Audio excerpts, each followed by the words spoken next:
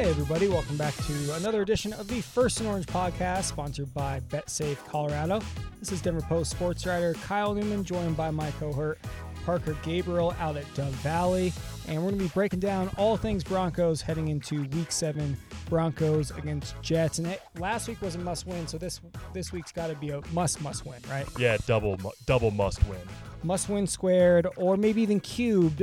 It'll get that way if they lose this game for sure, and they very well could. We'll get to that. We'll talk about Russell Wilson's status. He's dealing with the hamstring injury he suffered in the overtime loss to the Chargers. Talk about the offense, still sputtering, the defense still dominating, and, of course, give some predictions to close out the show.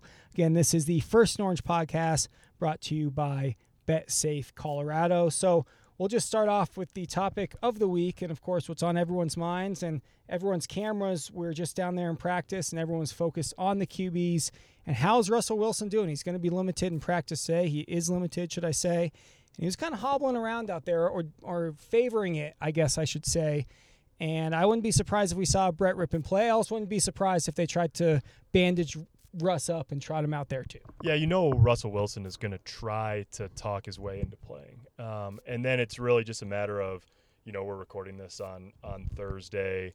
You're really at about the midpoint between when the injury happened on Monday night and then playing on Sunday. So there's some hay left to put in the barn still this week. But Russell, he was out there. He was throwing during individual drills. Didn't make all of the same movements that Brett Rypien and Josh Johnson did in terms of, going through the bootleg progressions and all of that sort of stuff. He made some light throws. He jogged around a little bit, and you could tell, he's definitely taking it easy. So that's the big question. And it's, I think the calendar – I don't think the calendar dictates whether Russell Wilson's going to play on Sunday or not, but it's hard to not consider the calendar when you're thinking about it. They play on Sunday. They get on a plane on Monday night to go to London. You're playing overseas, and then you have a bye week after that. I think if you were talking about an offensive lineman or a corner not named Pat Surtain, you might be thinking about that extra week that the bye week builds in after these two games upcoming. But that's just not – you're not going to hear anybody say, well, maybe we should just shut Russell down for 2 games, get him 3 full weeks, and bring him back. He's going to push to play, and the question is, come Sunday, are they going to feel like he's in a position where they can let him? And also, if you were to, let's try and get a little buffer, get Russ healed up from that hamstring injury, you're now putting it in Brett Rypien's hands. He's got one career start. He's 1-0, of course, with the 3 picks from a few years ago against the Jets. But you're really gambling with your whole season at this point. You're already 2-4. Even if Rypien splits these next 2, 3-5 at the bye, you're going to be toast in the second half with that divisional schedule. KC twice, Raiders and Chargers again. So, it's going to be a fine line to walk for sure. And I'll be interested to see how much sway. I would be interested if I was the fly on the wall, should I say, in the quarterback room of Russ being like, come on, just let me play. Let me play. Well, but the other way to fry your season is that he plays and he, it's a hamstring. It's not. Pulls it. Yeah, with the lat, with his shoulder, there was. I talked to a doctor about this for a story last weekend. There was a pretty mild risk of like a significant aggravation. Like he may still have a little pain in that lat muscle. You maybe deal with it for a little while, but part of the reason he was able to play through it was because it's mostly a pain tolerance issue. And I don't mean to downplay that at all. That's still, it can be substantial pain, but that was the risk for aggravation on that was not significant. If you go from having whatever grade hamstring issue he has now and you make it worse, then, you could be talking about a matter of several weeks. And that's obviously no good for a Denver team that's 2-4 and needs to string together some wins here in the middle of the season either.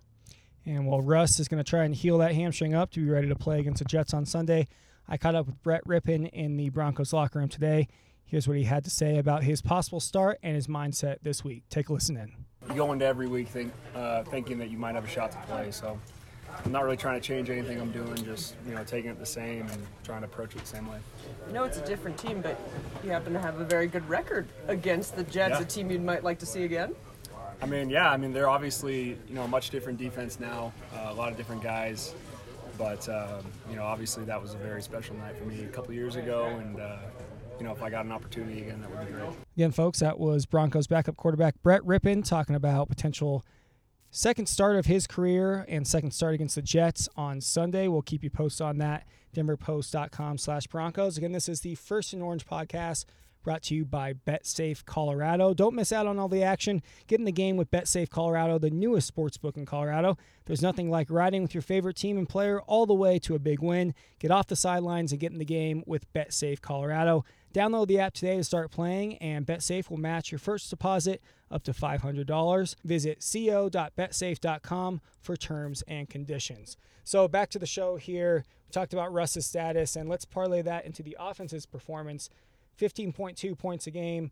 Last two have just been utter stinkers. Is there any hope for this team, whether it's Russell or Rypien at the reins on Sunday, to just finally get it in gear? And if Russell's at the reins, do what this offense has been supposed to be doing? Yeah, I mean, the further you go into the season, obviously the time for a turnaround gets shorter and shorter. I thought, Kyle, the first quarter of that game on Monday night against the Chargers, Wilson started 10 of 10, 109 yards, I think, and a touchdown. It was a good blip, right? Yeah, right. And he had 173 and a touchdown, and they had to settle for the field goal right before halftime, but they had 13 points at the half, and it's not exactly lighting the world on fire, 13 points, but it was obviously an uptick considering they entered the game averaging 15 a game. And then the offense just entirely went in the tank in the second half, and they just got the one field goal after halftime and in overtime, and it really, they've got to protect the quarterback no matter who it is. They've got to be able to protect the quarterback. The Jets' defensive line is disruptive, led by Quinnen Williams, and then they've got to be able to run the ball consistently. They went into the fourth quarter on Monday night against the Chargers with 42 rushing yards, and that's just not. You're just not going to be able to get to everything you want to get to. You're not going to be able to really stress defenses in the NFL if you can't run the ball efficiently. And, at this point, it doesn't matter if it's Melvin Gordon or if it's Latavius Murray or if it's somebody else.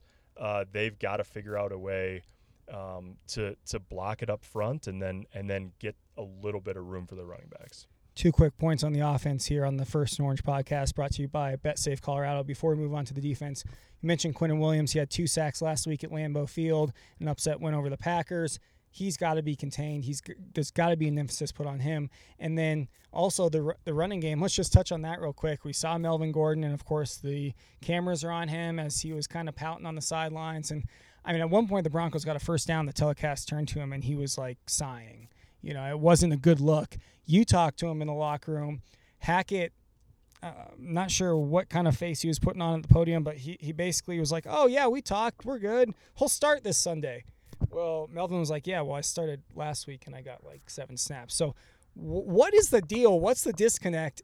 Is Melvin feeling alienated? You talked to him. Tell us. Yeah, one of the things over the course of Melvin Gordon's career is I don't think struggle necessarily is the right word, but it has affected his mentality, at least in the way he talks with reporters, when he hasn't been the lead guy. It happened with Austin Eckler with the Chargers. It happened here with Philip Lindsay, and it's happened again this year. And it's not just this week. This is not a pile-on of Melvin Gordon. It goes back to when he talked in training camp about how, well, I know that the Broncos want Javonte Williams to be the guy. I think that's pretty clear. I don't know what my role is going to be. He said in the first couple of weeks when he fumbled 4 times in the first 4 games that he was pressing because he felt like every play he was on the field, he had to prove that they shouldn't take him off the field.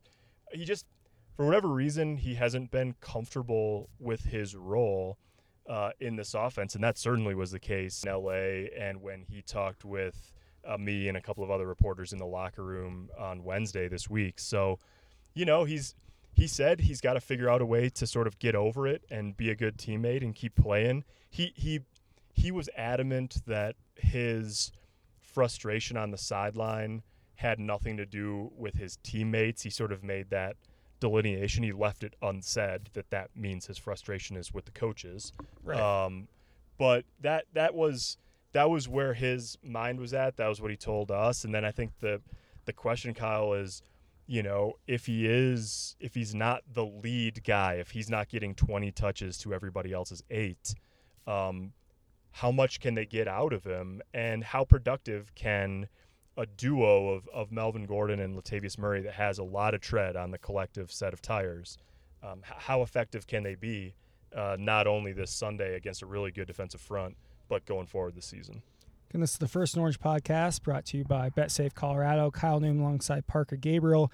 Speaking of limited roles, KJ Hamler has had a pretty limited role so far, only 4 catches, though he did have his first multi-catch game of the season against the Chargers, 2 catches for 44 yards. And I caught up with him in the locker room on his limited role so far and what his mindset has been as he's been trying to find his breakout moment here this season. Take a listen in.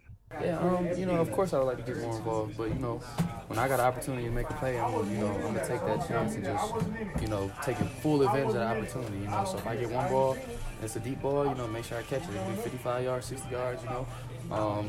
I think people are starting to see that I can be a deep threat that everybody wants to see.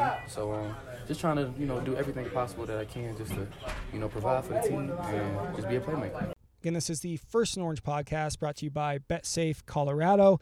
Everyone has a pregame superstition or a pregame ritual. Let BetSafe Colorado be yours. BetSafe Colorado is the newest sportsbook in the state and the exclusive club for passionate gamers and bettors across Colorado. Download the app to start playing today, and BetSafe will match your first deposit up to $500. Visit co.betsafe.com for terms and conditions. So let's move on to the defense here, Parker.